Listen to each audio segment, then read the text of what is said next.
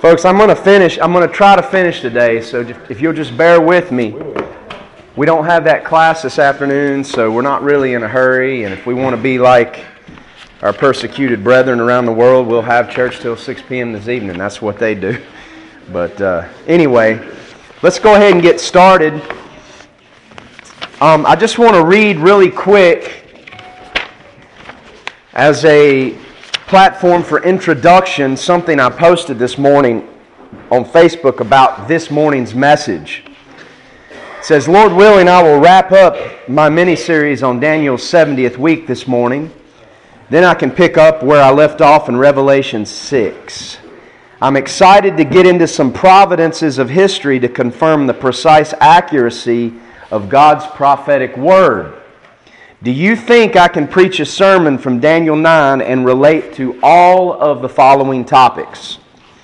A marathon race, a military hero falsely accused of treason, a cow pasture, a city called Stalingrad, Robert E. Lee, D-Day 1944, Virginia's Rappahannock River, sideburns, a demolition derby, Muslims and Catholics, the Battle of Sabine Pass in Texas, 1863, King Herod, Diocletian the Roman Emperor, Joseph of Arimathea, a piece of tile, 2 golden calves, a donkey, a Jewish menorah, 2 huge brass doors that took 20 men to open, the spread of Greek culture, and the year of Jubilee.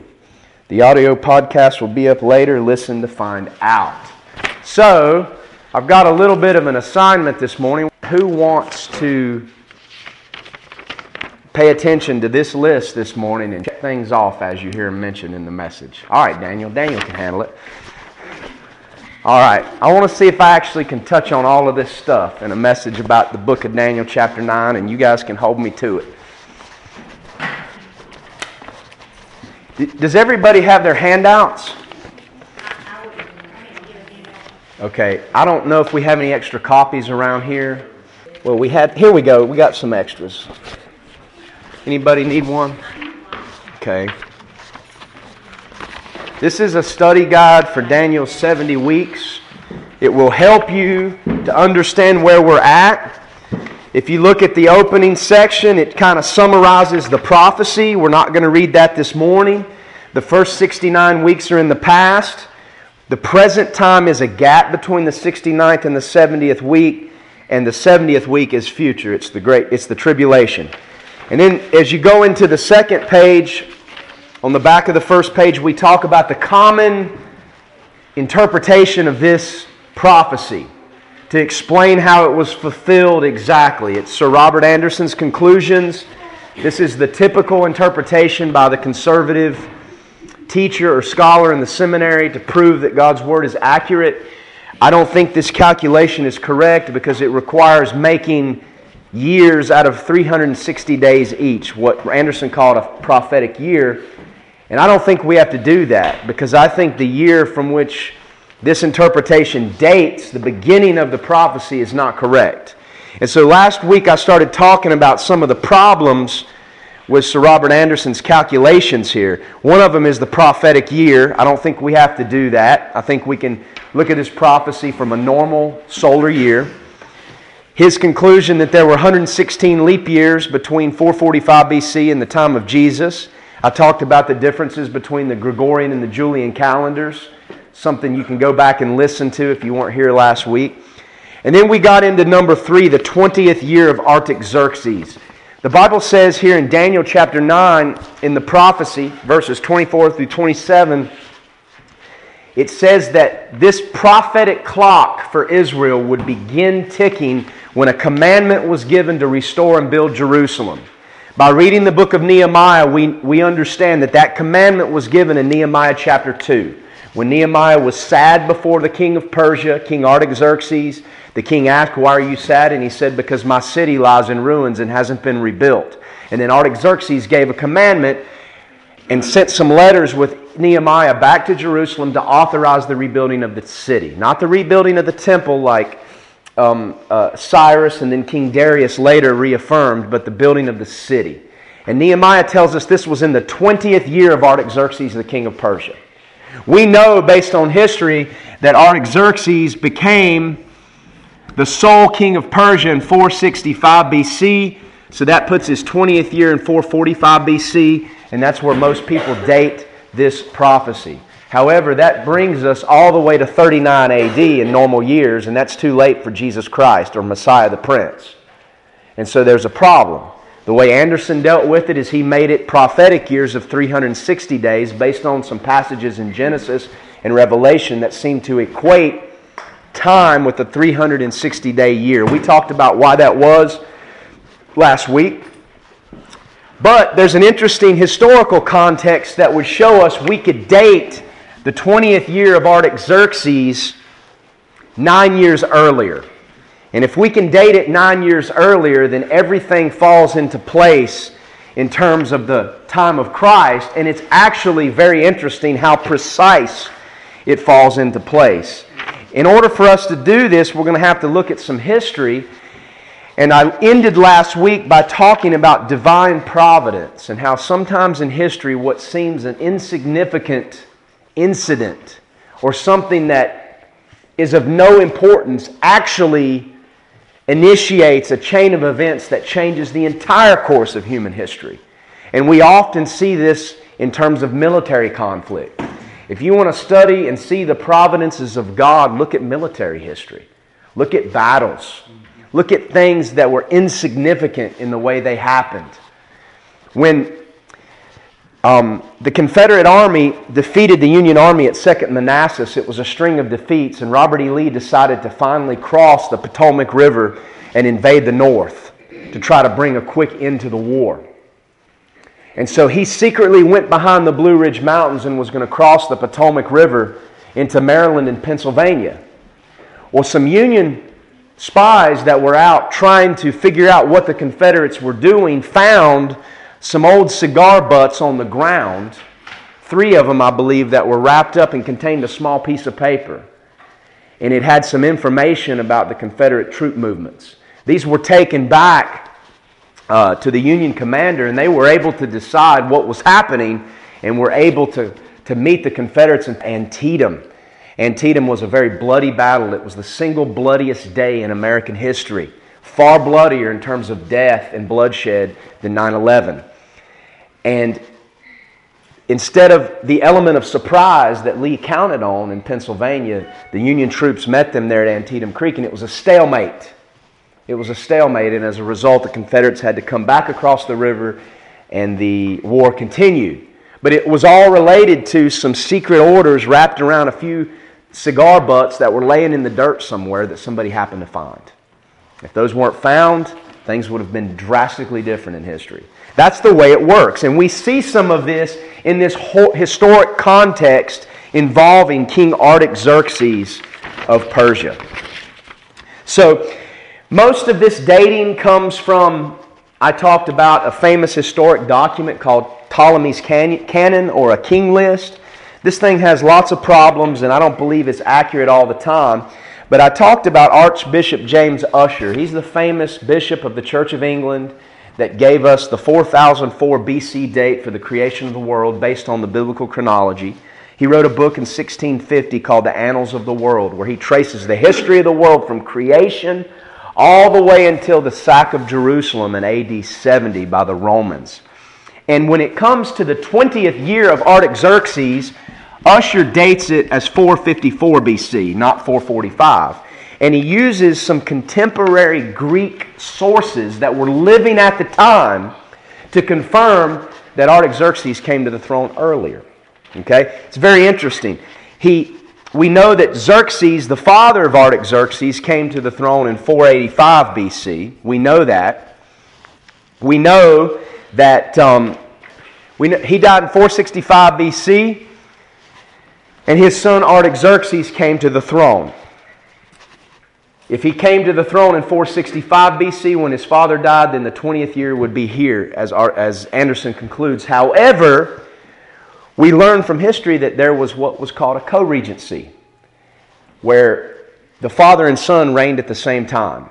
And this happens in the Old Testament, in the kingdom of Judah. Okay? With Jehoshaphat and his son, there was a co-regency. And when you take this co-regency into account, we can move back the 20th year of Artaxerxes, and it causes the prophecy to fall into place. Xerxes came to the throne in 485 BC. He reigned until his death. His son, Artaxerxes, the king of Nehemiah, died in 424 BC. Okay, so we're only talking about a 62-year period here in history. From the beginning of the reign of Xerxes until the death of Artaxerxes, we're talking about 62 years. This is not a serious period of time in terms of history, but it is important in terms of this prophecy because God's prophecies are not approximate. They're precise and exact. James Ussher, in his Annals of the World, makes reference to a Greek historian by the name of Thucydides. Thucydides makes a reference in his writings to a Greek naval general named Themistocles. Themistocles is a very important person in military history. He talks about how Themistocles fled the Greeks because he was charged with treason. He was a famous naval general that brought victory to the Greeks earlier, and then shortly thereafter some trumped-up charges of treason were laid against him. He was treated much like the American General Douglas MacArthur after the Korean War, very similar. He talks about how this Themistocles fled false charges of treason and came to the Persian king sometime between two notable historic events. These events were the Greek siege of Naxos, which was in 474 BC, and a Greek victory over the Persians at the Eurymedon River in 470. So this contemporary of this time period claims this Themistocles came to the Persian court seeking refuge sometime between 474 and 470 BC. And it's written this way. It says that this Greek general was received not by Xerxes the king, but by Artaxerxes, quote, when he was newly come to the throne. So we know from this contemporary source that sometime between 474 and 470 BC that this Themistocles fled and came to Artaxerxes, who was newly come to the throne. Okay? Newly come to the throne. There's another contemporary of the time. His name was Charon. He confirms that it was Artaxerxes, not Xerxes, who received this fleeing Greek general. And neither one of these contemporaries say that Xerxes was dead. They just say Artaxerxes was on the throne. Well, if he came to the throne during this period as a co-regent, his 20th year would have been here. Not what Anderson concludes. So we have evidence from history, and this is later confirmed when some Egyptian hieroglyphics were discovered much later in the 19th century, and they associate Artaxerxes with his father in the 12th year of his reign. Okay? So what ends up happening is Xerxes comes to the throne in 485. The 12th year of his reign would be 474. You've got to make it inclusive, the 12th year, not after 12 years. Egyptian hieroglyphics confirm that Artaxerxes was associated with his dad in the 12th year of his reign, so he would have ascended to the throne in 474. His first year would have been 473 BC. His 20th year would have been 454 BC. And that gives us another starting place for Daniel's 70th week. Okay? And this is confirmed by three ancient sources, two that lived at the time, as well as some Egyptian hieroglyphics that were discovered later. Okay? So we have to ask ourselves, why in the world would a father put his son on the throne to the extent that he would be seen as the king, and the Jews would have had direct dealings with him, therefore they would have dated his reign from the time they dealt with him? What's the historical context that would have put all this together? Because it was obviously important in terms of this prophecy and God bringing it to pass.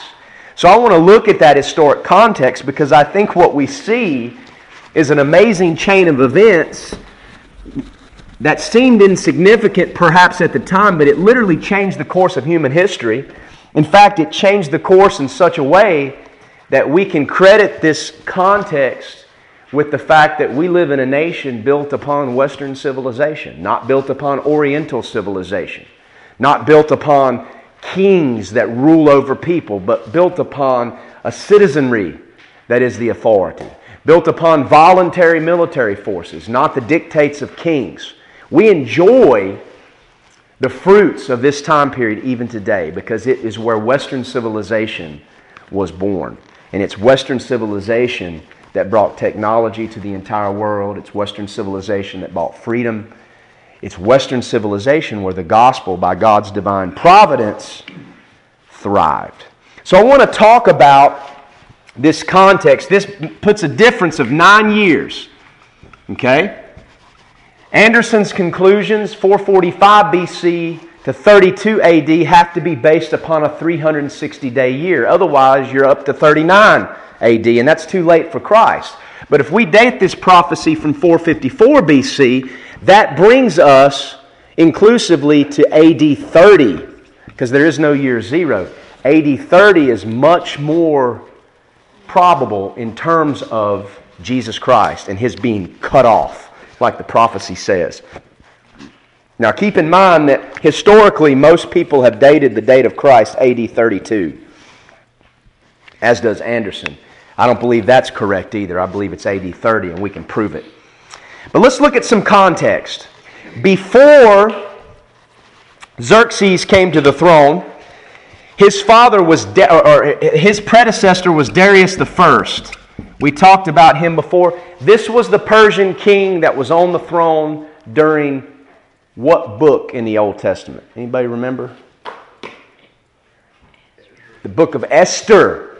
This was the Ahasuerus from the book of Esther. This is the Persian king that took Esther to be his wife, and as a result of her intervention, the Jews were spared against Haman's plot. That's why they celebrate the Feast of Purim today. It's to remember the Jews being spared. But this Darius, who was the husband of Esther, is known for a great military battle in 490 BC. Okay? This was called the Battle of Marathon. Okay? This took place between the Greeks and the Persians. Now, before I get into this, I want you to turn in your Bibles to Daniel chapter 2. This ties into the book of Daniel because we see this Battle of Marathon is the beginning of what God prophesied in terms of the fall of a second Gentile kingdom and the rise of a third Gentile kingdom. Nebuchadnezzar was given a vision in chapter 2. Daniel interpreted it. Nebuchadnezzar saw a great statue which represented 4 Gentile kingdoms that would rise and fall. Nebuchadnezzar was the head of gold. It says in Daniel chapter 2 verse 38 or 37. This is Daniel's interpretation. Thou, O king, art a king of kings, for the God of heaven has given thee a kingdom, power, strength, and glory. And wheresoever the children of men dwell, the beasts of the field and the fowls of the heaven hath thee given into thine hand, and hath made thee ruler over them all. Thou art this head of gold. The head of gold was Babylon, King Nebuchadnezzar. Verse 39, after thee shall arise another kingdom inferior to thee. This was the breast of silver. Okay? Breast and arms of silver. What was the kingdom that arose and overthrew Babylon? Persia. The Persians. But then it says, and another third kingdom of brass. The belly and thighs of brass in the statue stood for a third kingdom that would arise to bear rule over all the earth. Who was it that conquered the Persians? Anybody know? The Greeks. So, this transition from Persian Gentile rule to Greek Gentile rule started in 490 BC, really, with this Battle of Marathon. Okay? Turn to Daniel 7. The same vision that Nebuchadnezzar has, Daniel sees it a little bit differently. Nebuchadnezzar sees Gentile kingdoms as great metals that form a great statue. Isn't that how man views man's kingdoms? But God shows Daniel this same prophecy in chapter 7. Daniel sees 4 hideous beasts come up out of the sea that stand for those exact same 4 Gentile kingdoms. What we see as great, like gold, silver, brass, and clay and iron, God sees as a hideous beast. Man-made kingdoms are beautiful in the sight of men and to be coveted, but God sees them as hideous beasts because they're made and built by sinful men. There's only one kingdom There can be a kingdom of righteousness, and that is a kingdom in which God is on the throne. Not a democracy, a theocracy. Israel was supposed to be a theocracy where God ruled, and that rule was delegated and exercised properly through judges and a righteous king. But Israel did its own thing. The second best thing you can have is a democratic republic, but that even fails because the heart of man is wicked. We need a theocracy to fix this planet. And it's coming. It's coming when the wrath of the Lamb overthrows the fourth Gentile world kingdom which exists today and sets up his own kingdom. But anyway, let's look at Daniel 7, 5, and 6. He talks about a first beast, which is a lion. A man's heart was given to it. That was Babylon, Nebuchadnezzar. Verse 5, and behold, another beast, a second, like unto a bear, and it raised itself up on one side. And it had 3 ribs in its mouth, between the teeth of it. And they said thus unto it, arise, devour much flesh. The Persians overthrew the Babylonians in 538 BC. The 3 ribs were the kingdoms of Lydia, Egypt, and Babylon, which were overthrown by the Persians. It raised itself up on one side, the bear, because the Medians and the Persians were an alliance. And soon after the overthrow of Babylon, the Persian kingdom kind of assimilated the Medians and became the dominating force. Verse 6, after this I beheld, and lo, another beast, like a leopard, which had upon the back of it 4 wings of a fowl. The beast also had 4 heads, and dominion was given to it. That's the third Gentile kingdom, the kingdom of the Greeks. 4 heads. Those 4 heads and those 4 wings are unique because we see after the death of Alexander the Great, the Greek kingdom was divided into 4 kingdoms that would exist for years until the 4th beast came, which was Rome. So this all plays into this prophecy. What happened in 490 BC? The Persians attempted to invade the Greek mainland as a starting point for conquering Europe. Okay, the Persian Empire was Asian. They went to cross the Mediterranean, cross the Hellespont from Turkey, modern-day Turkey, into Greece. This was an invasion to conquer the Greeks. At a place called Marathon, Darius' army invaded to put down a revolt, but the Greeks, ironically, were able to do what no one had been able to do before, not even the Babylonians. At Marathon, they defeated the invaders and showed the world that the Persian army could be beaten. There was a Greek courier by the name of Phidippides. When the Greeks ironically won this battle of Marathon and it caused the Persians to retreat, he ran 26 miles from the field of battle to the court of Athens to announce victory. And it said that he ran into the court to the Athenian nobles and said one word, "Vikomen," we won. And then he collapsed and died because of exhaustion. That's where we get the term marathon for a 26-mile race. Interesting, huh? Ran 20. We often wonder, why is a marathon 26 miles? That's such a strange number. It goes back to this story. This courier who ran 26 miles back to Athens to say, we won the battle. Something they didn't think could happen. So this was 490 BC under Darius the king. So the Persians were turned back and failed in their invasion of Greece. Xerxes came to the throne, the father of Artaxerxes, in 485 BC, and he reigned until 465 BC. In 480, 10 years later, Xerxes attempted to do what Darius did, to again invade the Greek mainland. And we come to a very famous battle in 480 BC, the Battle of Salamis. You've probably never heard of this because they don't teach this stuff in history anymore. The Battle of Salamis is one of the world's great providential battles. What happened here was so unlikely, and it literally changed the course of human history. I said last week, nowhere is the divine hand of providence more evident than in war and battle. I think it was General Sherman of the Union Army said this, war is hell.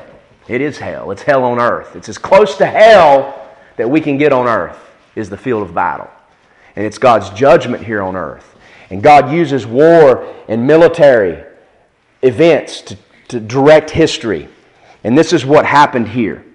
Oftentimes, seemingly insignificant battles change the course of human history. Who knows what happened at the French city of Tours in 732 A.D.? Charles the Hammer, Charles Martel. The Franks, they defeated a Muslim army that attempted to had to cross from Africa into Spain and attempted to invade Western Europe. The Muslims were defeated and turned back. As a result, Islam did not invade Europe. Europe would continue under Western civilization, and Islam would stay east. It wouldn't be until the 21st century that Islam conquered Europe. That's what they've done now. There's probably more Muslim influence in London than there is Western influence nowadays. Very sad, and it didn't take a military battle. It took a bunch of naive white people who don't know anything about history and have kicked God out of their society. Battle of Tours. Do you know that there was a cow pasture not far from here, south of here, not far from Gaffney, South Carolina, that was very significant in the course of human history? There was a battle fought there in 1781, cow pasture. Anybody know what that was?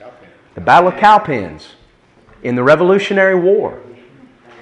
At Cowpens, the Patriots were able to stop the advance of General Cornwallis and the British, following a string of American defeats in the north. And then out of nowhere, there was this Patriot victory in a cow pasture in South Carolina, and it seemed to re-energize the Revolutionary War Army and the Americans, and it was a turning point in the war. A seemingly insignificant battle that looked lost for a time. The tide changed in a cow pasture, and as a result, things started moving toward an American victory. Some say Cowpens was the turning point of the American Revolution. At Tours, the Muslims were prevented from conquering Europe. In the ocean, in 1588, because of an amazing sudden storm, the Catholics were prevented from conquering England, and therefore conquering all of Western Europe, and therefore conquering America.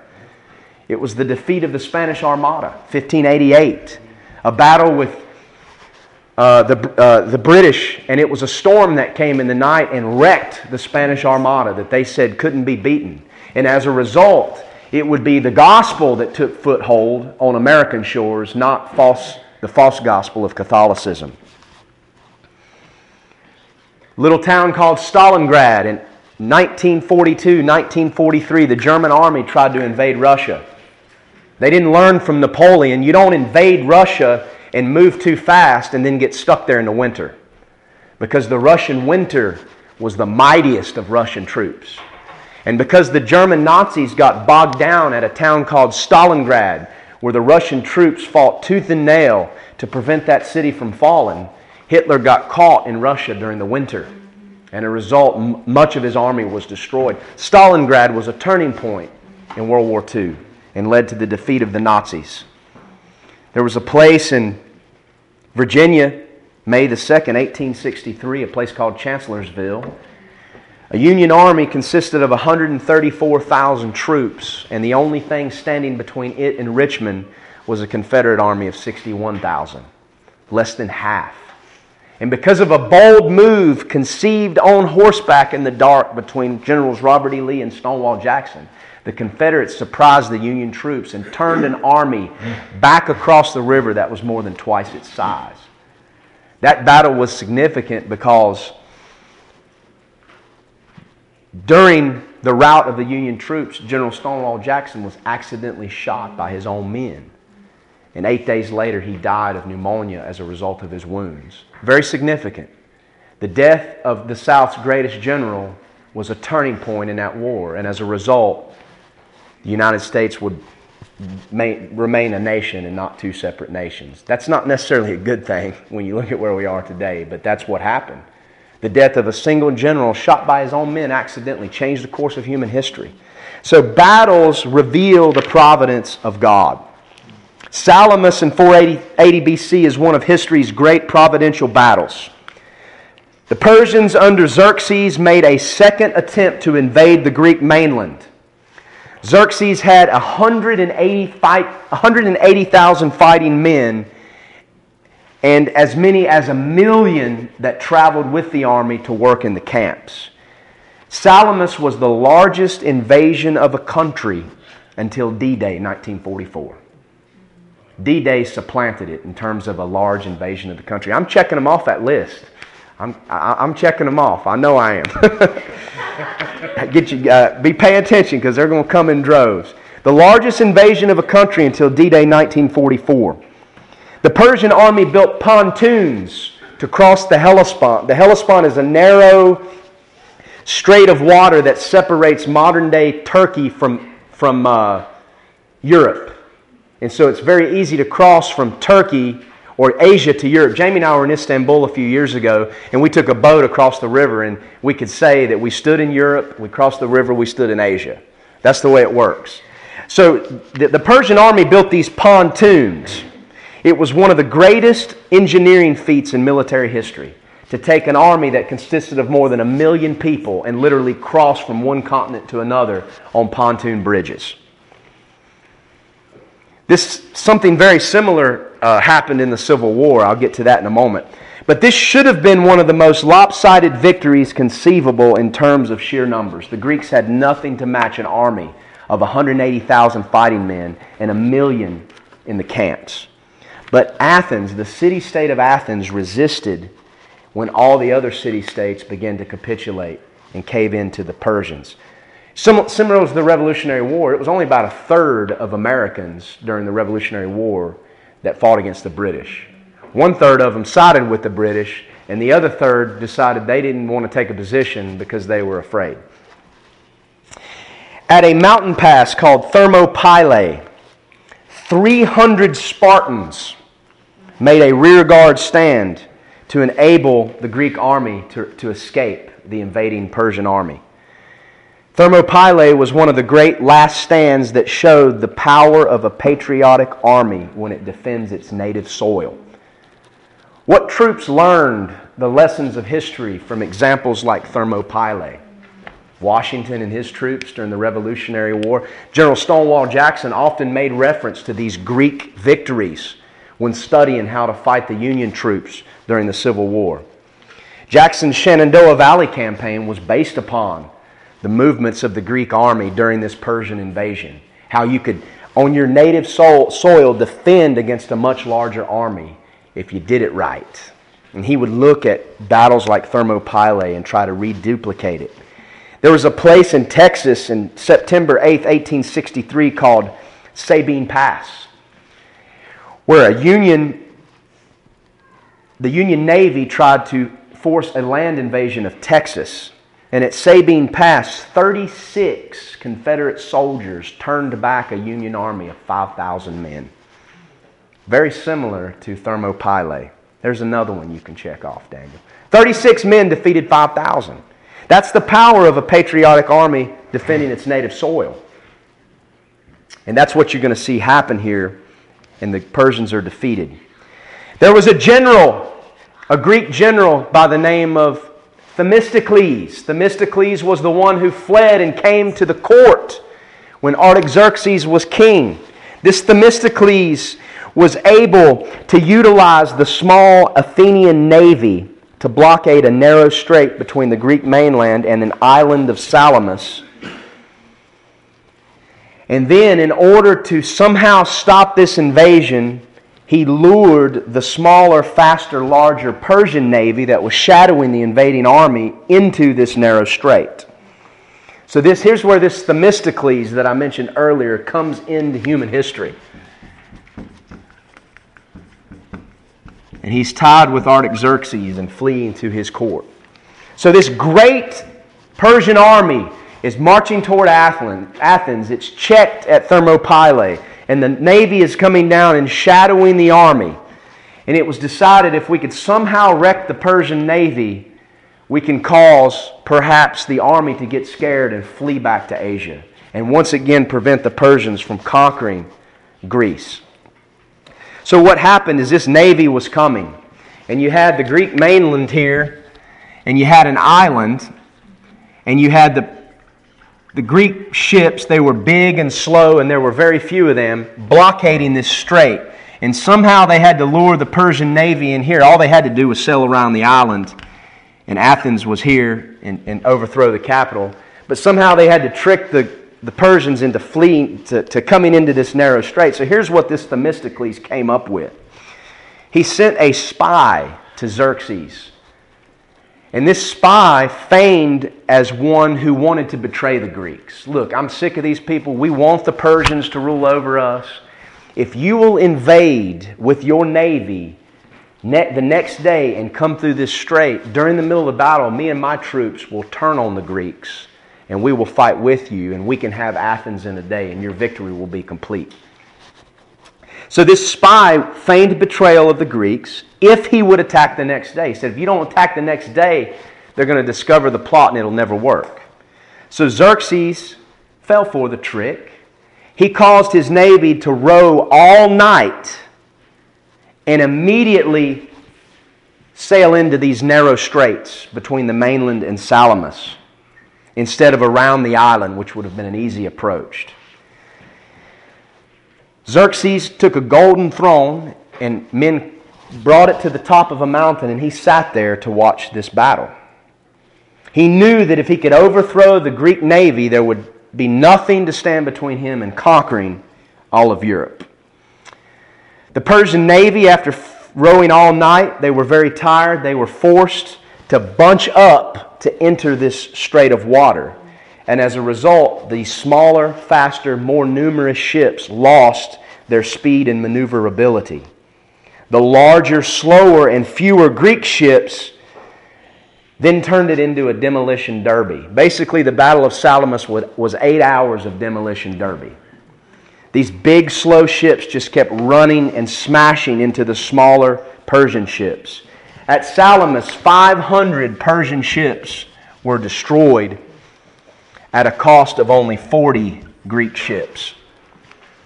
And looking at the geography, all the Persians would have had to do was sail around the island, and they would have had an open road to Athens. As a result of this defeat that Xerxes watched from a mountaintop, he became paranoid and fearful, and he withdrew his navy and much of his ground army back to the Hellespont to guard those pontoons. Because he was afraid, man, if they can destroy the pontoons, we'll be trapped in Europe. We can't get back. And he didn't want to be trapped in Greece. So he took this much larger army and retreated and left part of that army under one of his generals. The next year, at a place called Plataea, a very large Persian force was holed up in a flat area. The Greeks would not attack because the Persians had cavalry, and if they would have attacked in that flat area, they would have been massacred. There was a supply line disruption, so the Greeks fell back. It was a stalemate. The Persians thought they were retreating, and so they sent the cavalry out to follow the Greeks into these narrow canyons. The Greeks turned on them and defeated them, and as a result, they were routed. They retreated, and then Xerxes made the call to cross the Hellespont and go back to Asia. And a second invasion attempt failed. Something very similar happened in 1863 in the Civil War. The Union Army under General Ambrose Burnside, who replaced General McClellan after he was fired for not pursuing the Confederates after Antietam, crossed the Rappahannock River in Virginia on pontoons. They built pontoons and crossed into Fredericksburg. And at Fredericksburg, the Confederates were able to checkmate the advance because of their position on the high ground. As a result, Burnside became very paranoid, and he pulled his army back across the river because he was afraid of getting trapped south of it. It was a very paranoid decision. He had the numbers of troops that they could have continued advancing. Of course, this made Lincoln and the government so angry, they eventually fired him too. So it was almost like history repeated itself. It's funny how that happens. Ambrose Burnside is where we get sideburns from. Okay, he's the one that had these big whiskers that came around and formed a mustache with no beard. And so he was all backwards and made a backwards paranoid decision in this battle, in retreating instead of following through, that they flipped Burnside to sideburns as a mockery of his military naivete. And so anybody that grows these things on the side, that goes back to that General Burnside, they call it a sideburn. That's just an interesting etymology in terms of where a word came from. So the Greeks were turned back. The Greeks were victorious. The Persians were turned back. The invasion of Darius into Greece failed at Marathon. The invasion of Xerxes into Greece failed at Salamis. Providential results of this battle. Greek culture would therefore dominate Europe and lay the foundation for Rome and Western civilization, free from the dictates and authoritarianism of Oriental kings. Out of Greek culture would develop a civilian control of the military, not a king's control. And it would also, the concept of freedom and citizenship would develop from Greek culture. The Romans built upon this, and these values that we enjoy today can be traced back to the Greek city-states. And because they were preserved from Persian defeat, Western civilization was born. Another providential result, Persian hegemony or Persian control in Europe failed. If the Persians would have taken over Europe, the world would have developed on a very different, history would have developed very differently. We might be reading the Quran and speaking Arabic today. The Persians weren't Muslims, but Islam took root in the Persian culture years later. We might be reading the Quran and think of God as a distant, unknowable God that we can never know if it hadn't been for this providential battle. This Themistocles, historians agree, was the only man of his day who could have come up with such a gamble at Salamis and made it work. 6 years later, he was accused by some jealous people in the Athenian court of treason. A military hero that saved the Greeks was then accused of treason, and he had to flee. And who did he flee to? He fled to the court of the king whom he had defeated, because he knew the Persians would respect his military genius. He fled to the Persian court after the siege of Naxos, and he was received not by Xerxes, his archenemy, but according to these sources I mentioned earlier, he was received by Artaxerxes, who was newly come to the throne. So he was received and embraced by the son of the man he had defeated at Salamis. It was very much like General Douglas MacArthur was treated during the Korean War. MacArthur knew that the North Korean army included Chinese troops. And MacArthur said, we need to invade North Korea and we need to invade China and put an end to this. And General Truman wanted nothing to do with it, because General Truman cared more about the United Nations than he cared about the United States and its sovereignty. And as a result, MacArthur was fired. One of the stupidest things an American president's ever done. The Korean people this day in South Korea love General Douglas MacArthur. But some false claims were made about him. He was fired, and as a result, we have a Korean conflict today. And now China's a nuclear superpower. All of that could have been prevented if it hadn't have been for some foolishness in our presidency. History repeats itself. Xerxes, who was defeated at Salamis, was a very prideful king. He was a very prideful king, and his spirit was crushed after this defeat. In a sense, he just gave up. We're not going to conquer the world. Why try? He became very depressed. And as a result, he just retreated and says, I don't want anything to do with this anymore. So he retreated to a life of indolent ease, drink, sensuality, a harem of women, and just one big party. We can't defeat the Greeks. It's all going to end one day. I might as well party it up. That became his attitude. And he didn't even want to be in the capital city anymore. So he retreated to a palace outside the capital and spent the rest of his days living it up.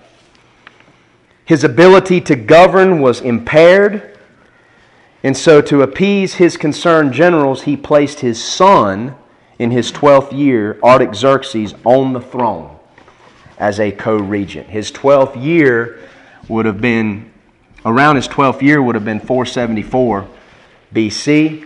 Well, 473, that's when Artaxerxes was put on the throne. That's when Themistocles fled to the court around the time of the siege of Naxos.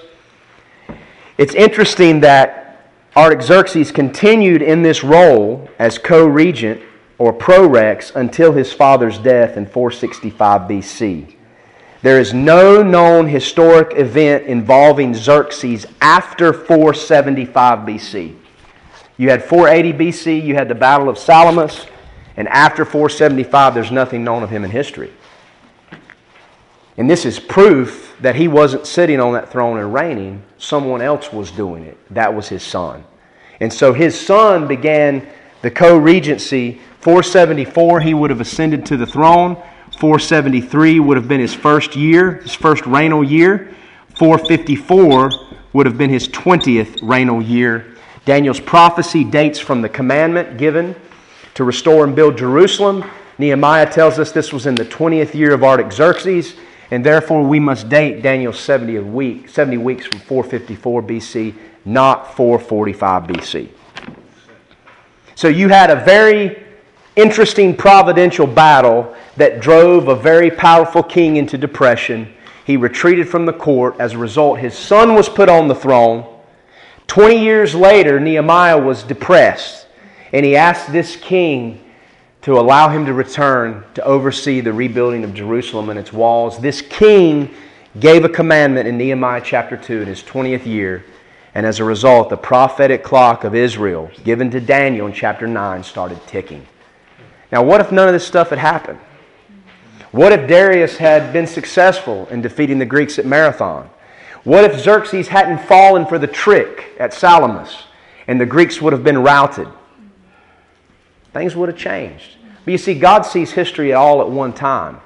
God doesn't do something in history and then wait to see what's going to happen. He has a plan and purpose, and it's going to happen just as He says it will. That's what makes God different than the gods of men. He knows the future. And He can declare it before it even takes place.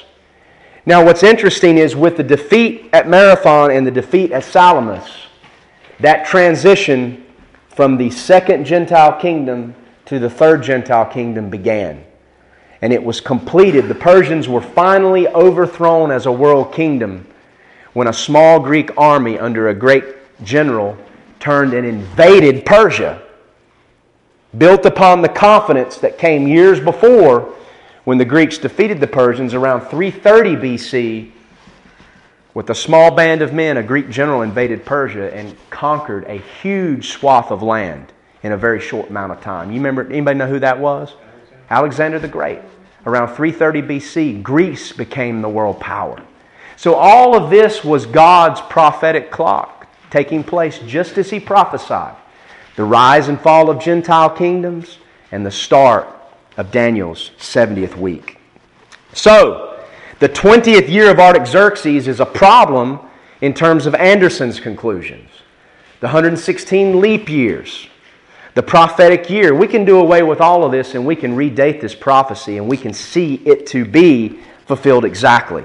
So the beginning of this prophecy would be 454 BC. 454 BC, the 20th year of Artaxerxes. Those 70 weeks would begin ticking. We are told that from the commandment until Messiah the Prince would be 69 weeks, 483 years. Okay? 483 years from 454 BC would be what year? AD 30. There is no year 0. There was no 1 BC, year 0, 1 AD. 1 BC went to 181. 483 years, if we date it from here, brings us to AD 30. Messiah the Prince, AD 30. Did Jesus ride into Jerusalem on a donkey in AD 30? Was He crucified in AD 30? Or was it AD 32, like has been taught for years? We've got to look at another problem with Anderson's calculations because ultimately he has to deal with the time of Christ as being the end of the 69th week, and Anderson dates this as AD 32. Turn in your Bibles to the Luke chapter 3. We learn about when Jesus began His ministry by a couple of statements made here by Luke in chapter 3 of his Gospel. In verse 1, Luke says, "Now in the 15th year of the reign of Tiberius Caesar, Pontius Pilate being governor of Judea, Herod being tetrarch of Galilee, and his brother tetrarch of Iturea, and of the region of Trachonitis, and Lysanias the tetrarch of Abilene, Annas and Caiaphas being the high priest, the word of God came unto John the son of Zacharias in the wilderness, and he came into all the country about Jordan, preaching the baptism of repentance." In the 15th year of Tiberius Caesar, John started preaching in the wilderness. Now, go later in Luke chapter 3 to verse 21. "Now when all the people were baptized, it came to pass that Jesus, also being baptized and praying, the heaven was open, and the Holy Ghost descended in a bodily shape like a dove upon him, and a voice came from heaven which said, Thou art my beloved Son, in whom I am well pleased." John began baptizing in the 15th year of Tiberius Caesar. One of those baptized by him was Jesus. So Jesus would have been baptized in the 15th year of Tiberius Caesar. And then look at verse 23. "And Jesus himself began to be about 30 years of age." So Jesus was baptized in the 15th year of Tiberius Caesar when he was about 30 years old. Okay? Now, when we come to Tiberius Caesar, we have a very interesting situation, just like the situation with Artaxerxes. Okay? Tiberius Caesar came to the Roman throne in AD 15. Okay? So, AD 15, his 15th year would have been what year? Not his 15th year, the 15th year, not after 15 years. Would have been not AD 30, AD 29. So, if his 15th year was AD 29, Jesus would have been baptized here, and he would have died somewhere around AD 32. Because we look at the Gospel of John, it mentions four Passovers, so we date Jesus' ministry. And so, Anderson said, okay, Christ was received into Jerusalem on a donkey, AD 32. He was crucified in AD 32. If you look back at 445 BC to AD 32, that is 69 weeks of years if we use 360-day years. So that's where they come to this conclusion. However, it is recorded that Augustus Caesar appointed Tiberius emperor in AD 12. And Tiberius was given equal imperial authority in all of the Roman provinces. So the Roman Empire was Rome and Italy and then all the outlying provinces, one of which was Palestine. From AD 12, Augustus gave Tiberius Caesar equal authority in the provinces. So we had a co-regency of sorts from 12 to 14 AD. Now, the difference is that the Roman emperors were not kings. They weren't monarchs. Rome was ruled, in a sense, by a senate appointed by the people. The senate then delegated authority to the emperor. There were numerous times in Roman history when there were more than one emperor at a time. And certain emperors focused on different areas, and they were seen to have equal authority. This happened during the time of, in the 3rd century, under one of the very cruel Roman emperors who persecuted Christians. His name was Diocletian. In 286 AD, he appointed a co-emperor, and then later in 293, he appointed 2 junior emperors. And so what you had is 4 emperors at the same time. Diocletian just wanted to retire. He was kind of sick of all the politics, and he wanted to make sure the power was delegated and taken care of, but he wanted to have less things to do. And it said his decree was that each emperor would rule over a 1/4 division of the empire. So you had this co-regency where 4 emperors carried equal authority. That would have been the same thing in the days of Augustus and Tiberius. So just like with Artaxerxes, the Jews would have dated, Luke would have dated Tiberius Caesar from the time that the Jews in Palestine had dealings with him as an authority. If Tiberius Caesar was given equal authority in the provinces from AD 12, then it makes sense to me that we need to date the 15th year of Tiberius from AD 12, not AD 15. So if we date from AD 12, when would the 15th year of Tiberius Caesar have been? AD 26.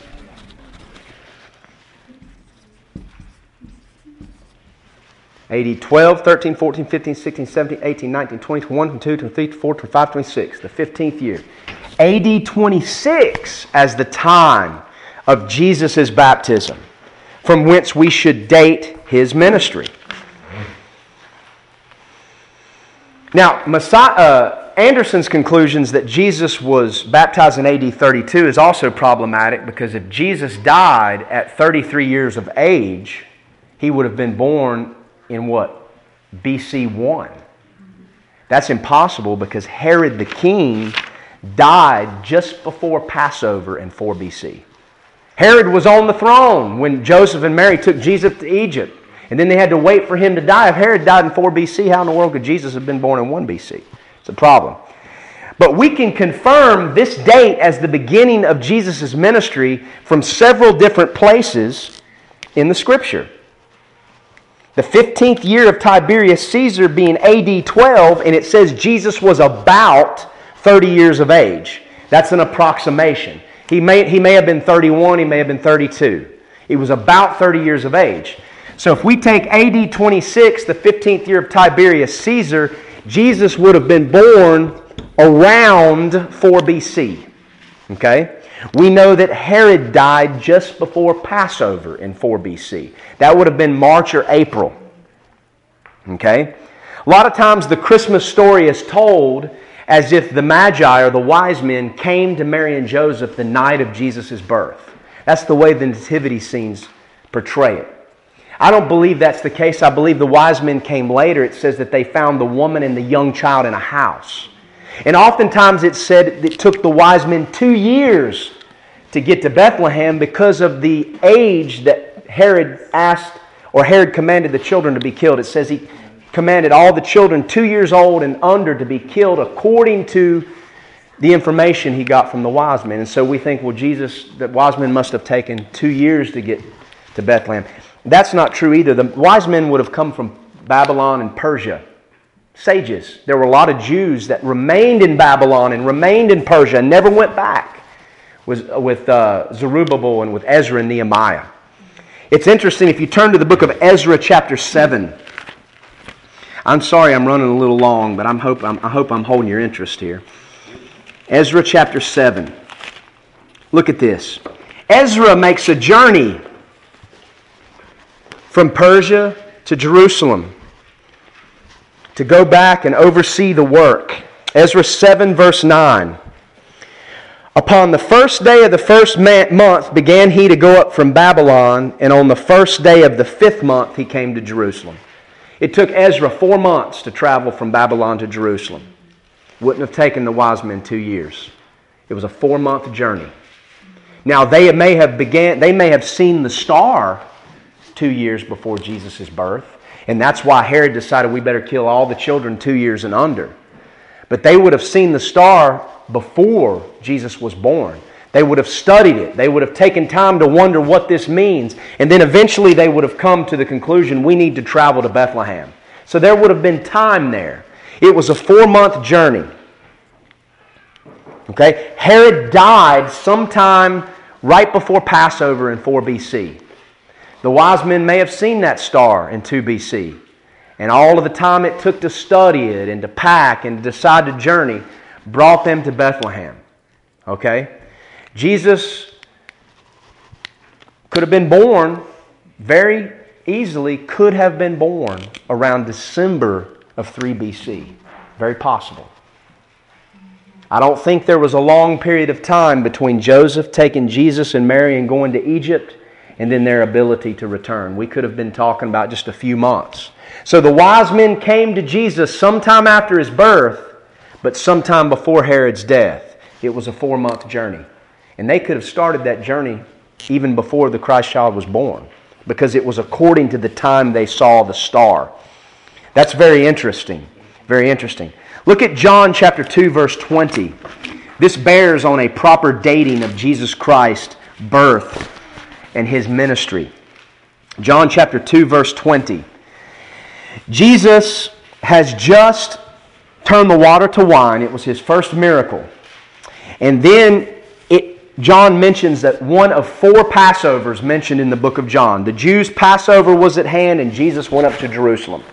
So this would have been very early in his ministry, maybe 6 months after his baptism. It says he went to Jerusalem. That's where Jesus said, "Destroy this temple," talking about his body, "and in 3 days I will raise it up." Look what the Jews say to him in verse 20. 46 years was this temple in building, and will you rear it up in 3 days? That temple was in the process of remodeling as a result of King Herod the Great, and that had been going on for 46 years. This discourse in Jerusalem took place just after Jesus' baptism. Herod started remodeling the temple in 20 BC during his 18th year. The Jews said, "Man, this has been going on for 46 years. 20 BC to what date would give you 46 years?" AD 26, around the time Jesus, if he was baptized early in AD 26, a few months later he's in Jerusalem disputing with them. That again puts the 15th year of Tiberius around AD 26, Jesus' birth 4 BC, and not AD 29 as Anderson affirmed. Look at Luke chapter 4. Jesus preaches a very interesting sermon in the synagogue on the Sabbath day. He quotes a passage from Isaiah talking about Jubilee. He stops at a very interesting place in that verse too. Luke 4:18 and 19, Jesus was in the synagogue on the Sabbath day in Nazareth, and he stood up to read, and he was given a book of the prophet Isaiah, and he read these verses. "The Spirit of the Lord is upon me, because he hath anointed me to preach the gospel to the poor. He hath sent me to heal the brokenhearted, to preach deliverance to the captives, recovering of sight to the blind, and to set at liberty them that are bruised, to preach the acceptable year of the Lord." Now that verse in Isaiah says the acceptable year of the Lord, comma, and the day of the vengeance of our God. Jesus didn't preach that last phrase because his first coming was not about the vengeance. It was about setting liberty the captives. It's very interesting that the year of Jubilee begins on the 10th day of the Jewish 7th month. September 28th, AD 27 would have been the beginning of the year of Jubilee. This would have been after the first Passover of our Lord's ministry in John 2. 6 months later, Jesus is in Nazareth preaching what I believe was at the beginning of the Jubilee year.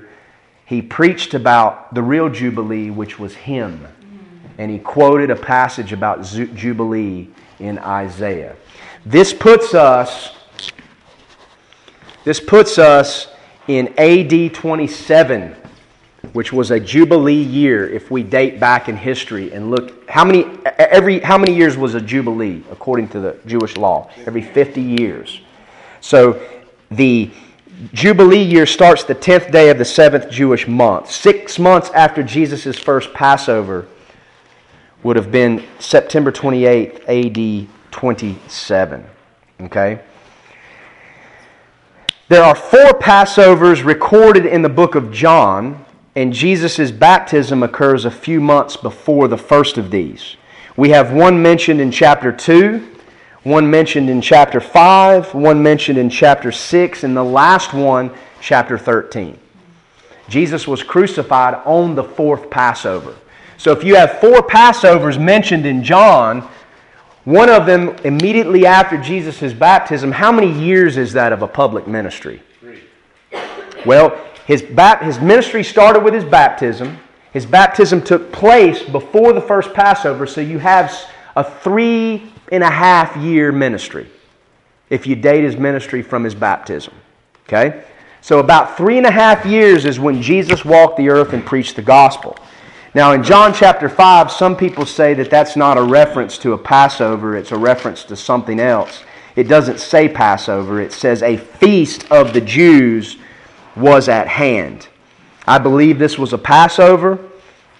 If you look back at John chapter 4 in verse 35, Jesus says, "Say not ye, there are yet 4 months, and then cometh the harvest. Behold, I say unto you, lift up your eyes and look unto the fields, for they are white already unto harvest." 4 months unto the harvest would have been in December. Okay? And so what's the next feast on the Jewish calendar after December? It's the Passover. So it makes sense that that was a Passover. Also, you can look at John 5 is obviously an event that took place in warmer weather because the people were going down into the pool to be healed. They wouldn't be doing that in the wintertime. You can also look at some passages in Matthew and Mark and Luke where Jesus' disciples are plucking the ears of corn. Okay? All agree that these chronologically follow after John 5.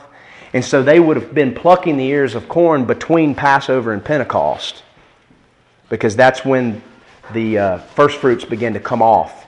And then Pentecost, the first ingathering. And so it's obvious that John 5 is a Passover. I don't want to get into that anymore. But Jesus' ministry was about 3.5 years. It started several months before the first Passover, and the crucifixion would have been on the 4th Passover. If Jesus' ministry began in AD 26 sometime, dating Tiberius' rule from when he was given authority by Augustus as a co-regent, then we can determine that Jesus' crucifixion, and then all those other scriptures I just gave you confirm these dates, the Jubilee year and 46 years, the building the temple, the journey of the Magi, the 4 Passovers. This tells us that Jesus was crucified in AD 30. He would have been crucified at 3 p.m. He died on the Passover, which would have been the 14th of Nisan, the Jewish Passover, AD 30. This would have been April the 4th, a Thursday. Not a Friday, not a Wednesday, but a Thursday. The Feast of Passover in AD 30 was April the 4th, a Thursday. Jesus was crucified. Now in the book of Leviticus, the next feast that the Jews would celebrate was the Feast of First Fruits. And Leviticus says that first fruits was to be the morrow after the weekly Sabbath that followed Passover. In AD 30, Passover was on a Thursday. The weekly Sabbath is Saturday. So first fruits would have been 3 days later, the 17th of Nisan, which was what day of the week? Sunday. Jesus fulfilled the Passover when He died on Thursday. He fulfilled first fruits when He rose from the dead on Sunday. These dates, in terms of days of the week, would only work out in AD 30 during that time period. Because the next year, Passover would have been on a different day. Okay? And there would be more days between Passover. If Passover was on a Monday, okay, first fruits wouldn't be till the following Sunday. That's more than 3 days. Jesus said He would be in the earth 3 days and three nights. And so in AD 30, it's interesting that the distance between Passover and first fruits was only 3 days. Okay? When Jesus said 3 days and 3 nights, we mistake when we think this has to be 72 hours. Look really quickly. I'm almost done. Bear with me. Look really quickly at the book of Esther. I'm giving you places in the Old Testament we don't turn to very much. Look at Esther, chapter 4, verse 16. Esther was asked by Mordecai to please go into the king and intervene for the people, of the Jewish people. Esther was afraid because she knew if she interrupted the king without being called, it could mean her death. She finally decided to do it. She said to the Jews in Esther chapter 4, verse 16, she said, "Go tell Mordecai this answer. Go, gather together all the Jews that are present in Shushan." Shushan was the capital of Persia. "And fast for me, and do not eat or drink for 3 days, night or day." So don't eat or drink for 3 days and 3 nights. "I also and my maidens will fast likewise, and then I will go in unto the king, which is not according to the law." Listen to these words here. "If I perish, I perish." That ought to be our attitude. We're going to preach the gospel. If I perish, I perish. I wish we could have the boldness of Esther. But then look, she said, okay, pray for 3 days and 3 nights, and then I will go into the king. And look at chapter 5, verse 1. "Now it came to pass on the 3rd day that Esther put on her royal apparel and stood in the inner court of the king's house." So Esther said, pray for 3 days and 3 nights, but then it says on the 3rd day she actually went into the king, not after the 3rd day. So it's obvious from this readings where Esther is concerned that there were 3 full nights, 2 full days, and part of a 3rd day. And she considered that to be 3 days and 3 nights because the Jews considered any part of a day to be a day, any part of a night to be a night. So when we take this Jewish understanding of days and nights and apply it to Jesus, Jesus died 3 p.m. on a Thursday. Okay? He was buried. You have Friday, you have Saturday, you have Sunday. Okay? The Jewish day began at 6 p.m. So their Thursday would have began 6 p.m. Wednesday and it lasted to 6 p.m. Thursday. So they dated things a little bit different. So we had, if we look at this correct, we had Thursday p.m., we have Friday a.m. and p.m. We have Saturday a.m. and p.m. And then we have Sunday a.m. So let's look at this. We have 3 nights. 1, 2, 3. 3 days. 1, 2, and part of a morning on Sunday. 3 days and 3 nights. Jesus... Some have argued Jesus was crucified on a Wednesday. I think it fits the Feast of the Passover and it fits Daniel's prophecy precise to put it on a Thursday. And that does not contradict 3 days and 3 nights according to a Jewish understanding. He was in the earth Thursday evening, Friday morning, Friday evening, Saturday morning, Saturday evening, and part of Sunday morning toward the dawning of the day. If Jesus died on the 14th of Nisan, AD 30, he would have ridden into Jerusalem on Palm Sunday, which was the 10th of Nisan, AD 30. That would have been March the 31st, was Palm Sunday, AD 30. Now here's where it gets interesting. Here's where it gets interesting. And if y'all would just let me finish, I'm real sorry. 454 BC, the 20th year of Artaxerxes, unto AD 30 is 483 years, 69 weeks. Messiah the Prince, Palm Sunday. From the commandment to Messiah the Prince, 69 weeks of years. Okay? Let's take this 10 Nisan AD 30 and let's figure out the number of days in 483 years based on a solar calendar, not based on this prophetic year. Okay? And if you look at your handout, on the second page, a better calculation. Let's follow this. 20th year of Artaxerxes, 454 BC. 454 to AD 30 is 483 years, 69 weeks. Now, let's take 483 and let's multiply it by a mean solar year. 365.24199. How many days does that give us?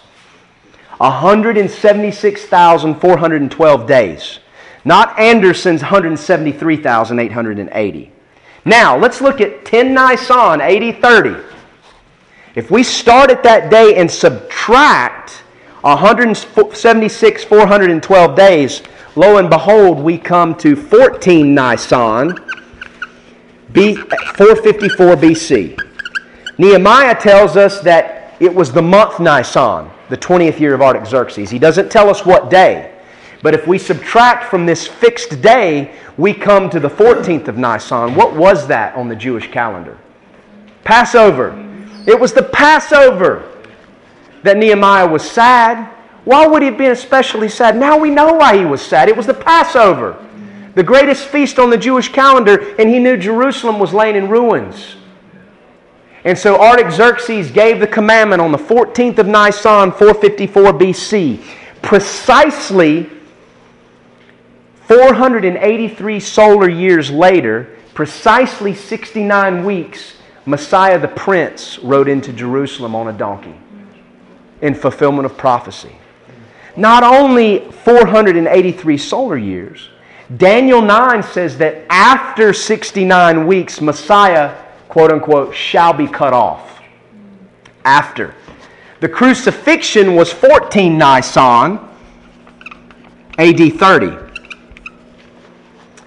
If the commandment was given on 14 Nisan, 454 BC, precisely 483 calendar years, in terms of the Jews, would have gone from 14 Nisan, 454 to 13 Nisan, AD 30. So the day before Jesus was crucified, 483 calendar years were fulfilled. And then what? After 69 weeks, Messiah would be cut off. He was cut off the very next day. So the 69 weeks were fulfilled precisely in terms of solar years and Jewish calendar years. The Jews should have recognized their Messiah. No excuse. They should have recognized their Messiah. Turn to Matthew chapter 22 real quick. Matthew chapter 22, verse 29. Jesus answers the Sadducees who are arguing that there is no resurrection. And Jesus levels this charge. And this charge ought to be leveled against so many that call themselves Christians today. You do err not knowing the Scriptures, nor the power of God. The Jews missed their Messiah because they didn't know the Scriptures. They're going to miss Antichrist because they don't know the Scriptures. And they're going to enter into a league with him. You see, there were those who did know the time of Christ coming. What would have been based upon? They would have known the time was drawing near based upon Daniel's 70 weeks. Why do you think Simeon was in the temple? He knew the time was drawing near for the birth of Messiah. He knew it. Anna the prophetess. Turn to Mark 15:43. Mark 15:43. Joseph of Arimathea, an honorable counselor, which also waited for the kingdom of God, came and went boldly unto Pilate and craved the body of Jesus. You see, it was written of Joseph of Arimathea that he was a follower of Jesus, but he was afraid because didn't want to get kicked out of the synagogue. It took the death of Jesus to make him bold. He went boldly to Pilate. But he was called one who waited for the kingdom of God. What does that mean? Well, he knew the time was near. He knew Jesus must have been Messiah. What happened? Jesus was cut off on the 14th of Nisan. And what did Joseph of Arimathea do? He went and begged the body of Jesus. I wonder if in that moment Joseph, who was a student of the Scriptures, realized Messiah was just cut off. The 69 weeks just happened. I'm going to go get his body. Joseph of Arimathea must have woke up because it says he was bold here. Earlier he's talked about one being afraid of getting kicked out of the synagogue. There were those that knew. There were those that believed. There were those that knew the Scripture. But the great majority of the Jews did err, and they missed their Messiah. They followed so many others who claimed to be Messiahs. When the Romans overthrew Jerusalem in AD 70, there were those claiming to be Messiah leading the Jewish troops, and they were defeated. And none of these false Messiahs fulfilled prophecies like Jesus, and yet they reject Jesus. They missed Him. but there was a remnant that knew. Jesus' disciples knew. Acts chapter 1, verse 6. What did they ask Him? When they were come together, they said, Lord, will you at this time restore again the kingdom to Israel? Because they knew 69 weeks were over. The 70th week is a short period of time. Are you going to restore the kingdom of Israel? What did Jesus say? It's not for you to know the times or the seasons which the Father hath put in His own power. In other words, God's timetable is different than man's. What they didn't understand is there is a gap between the 69th and the 70th week. It's called the church age. The Jews rejected their Messiah, so God's built a special program. Jew and Gentile together, the bride of Christ. But the day's coming when Antichrist, who the Jews neither will recognize, will sign a peace treaty, and they will think that's the key to their peace. And the 70th week will start ticking. And when the 70 week is complete, Messiah returns. And those things in the prophecy are accomplished. And so, look at your timeline. 454 BC, 14th of Nisan, the summary. Artaxerxes Longimanus commandment to restore and build Jerusalem. 49 years, the streets and the walls of Jerusalem were built and completed. Troublesome times. 7 weeks. AD 30, 10th Nisan, Christ's triumphal entry into Jerusalem. 176,412 days from Artaxerxes' commandment in Nehemiah 2. That was 483 solar years or 69 weeks. AD 30, 14 Nisan, crucifixion of Jesus Christ. The very next day, precisely 483 Jewish calendar years from the commandment Nehemiah 2. AD 70, the Romans destroyed Jerusalem and the Jewish temple. That also happened after 69 weeks. AD 70 into the present. We're in a gap between the 69th and 70th week. As the prophecy said, unto the end of the war, desolations are determined. This is also known as the church age. AD 30 Pentecost until now. AD question mark, the rapture of the church. AD question mark, Antichrist signs a peace treaty with Israel, restarting Israel's prophetic clock and initiating the 70th week or the tribulation. AD question mark, we know it's 3.5 years later, Antichrist will break the treaty and set up the abomination of desolation, thus starting what Jesus called the Great Tribulation. And then AD question mark, end of the 70 weeks, 7 years after the treaty, the 6 things listed in Daniel 9:24 are accomplished. So friends, that's how this prophecy relates to where we are in Revelation, because Revelation 6, the opening of the seal, brings the white horse rider. That is Antichrist. Antichrist is central to the 70th week and to God's wrapping up His plan and purpose for the nation of Israel. If the first 69 weeks were fulfilled literally and precisely, we can rest assured that what is described in Revelation from chapter 6 going on is literal, and it's precise, and it's accurate. We are in the last days. May we be like those Jews in the temple who knew the time coming of Messiah. May we not be like all these people around America who are starting to have their opinions changed about homosexuality and to side with the world because they err not knowing the Scriptures. They're going to be left behind when the trumpet sounds because they were never saved and they love the world and not the gospel, even though they claim the name of Christ.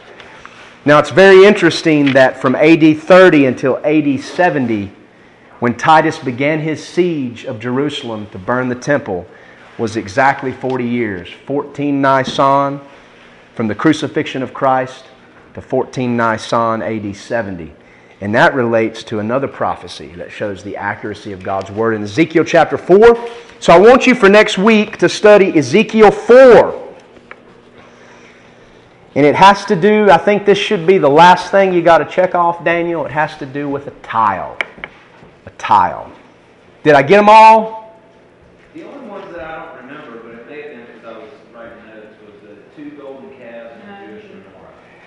And the brass doors that took The brass doors, the menorah, the calves, and the donkey.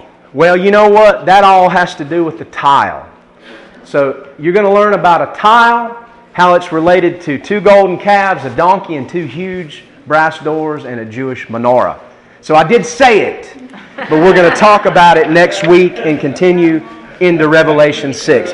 So I hope your faith in the accuracy of God's Word and prophecy is revived and strengthened today. It happened just as God said it was. We can trust the Word of God. There's no way Daniel could have known this without divine inspiration of the Holy Spirit. The Bible says that the prophecy was not given in old time by the will of man, but holy men of God like Daniel spoke as they were moved by the Holy Ghost. Jesus came, He was cut off, He's coming again, He will reign. And we'll reign with Him as the church. I'm very sorry for this lengthy message and the time, but we had the window to do it because of God's providence today. And I'm excited to continue in Revelation. Keep that handout and it'll help you. It's something you can use to show somebody as they question the Word of God how prophecy is accurate. Okay? I love history. I was a history teacher once. Let's pray over the meal. Father, thank You for this day. We thank You for Your Word and that we can trust it. Lord, help us to not be like those Sadducees who didn't know the Scriptures, but to know Your Word and to know Your coming, the time of Your coming. Lord, to know when the days are short and to know what we must do. May this food bless us. Thank You for this time around Your Word. And we pray for those who are sick that You will heal them and bring us all back together next Lord's Day. But bless this time of fellowship. In Jesus' name, amen.